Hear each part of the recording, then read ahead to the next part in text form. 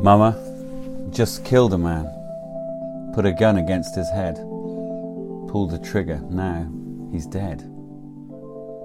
This week we move from Joseph to Moses.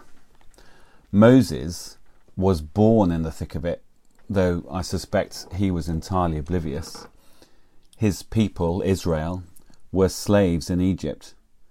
A new Pharaoh took against them in fear and fury, ordering the Hebrew midwives to forsake their training and instincts and kill all infant boys at birth. These defiant women did no such thing, lying to the authorities in the Bible's first act of civil disobedience. Moses was born and kept alive in a papyrus basket on the River Nile.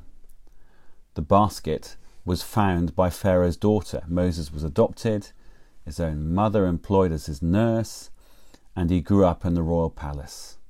Happy ending? Hardly. Moses was a headstrong young man, aware of his roots but born to privilege and pleasure.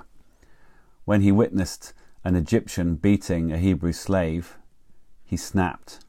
He killed the Egyptian, hid the body, crossed his fingers. But the word was out, and Moses was on the run, all alone. No loving mother or sister, no royal protection, a wanted man. Egypt muttering, well, what did you expect from one of them, a Hebrew, a slave? We know nothing of Moses' religious upbringing. It must have involved the complex and rich rites of Pharaoh's court and the splendid temples. We can guess that his mother and sister whispered and sung of a different God. But what did that matter? Now he's all alone, fearing for his life, his future in tatters. Is this the tragic ending? Hardly.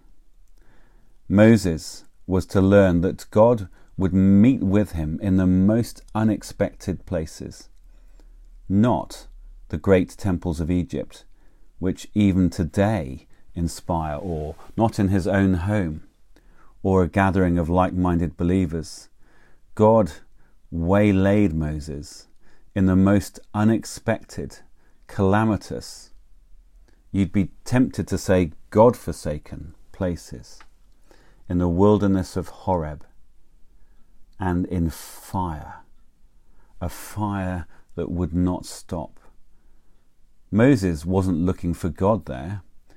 I think Moses had given up and resigned himself to a hard, loveless life. God found him, stopped him in his tracks. Read about it in Exodus chapter 3. God's plan was not for Moses to build a new temple or start a life of study and meditation. God's plan was to send Moses back right into the thick of it, but this time with two things: a burning sense of the glory and holiness of God, and a responsibility to rescue his people from slavery, to tend to the misery of the many. Let us pray.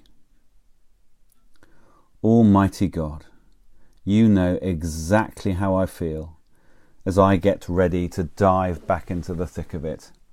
I pray for myself and for all my dear colleagues that we would find that you meet us in the most unexpected of places today.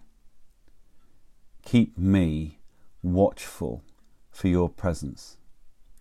Strengthen me with a deeper sense of your glory and love. And bless my efforts this day to tend to the misery of the many. In Jesus' name, Amen.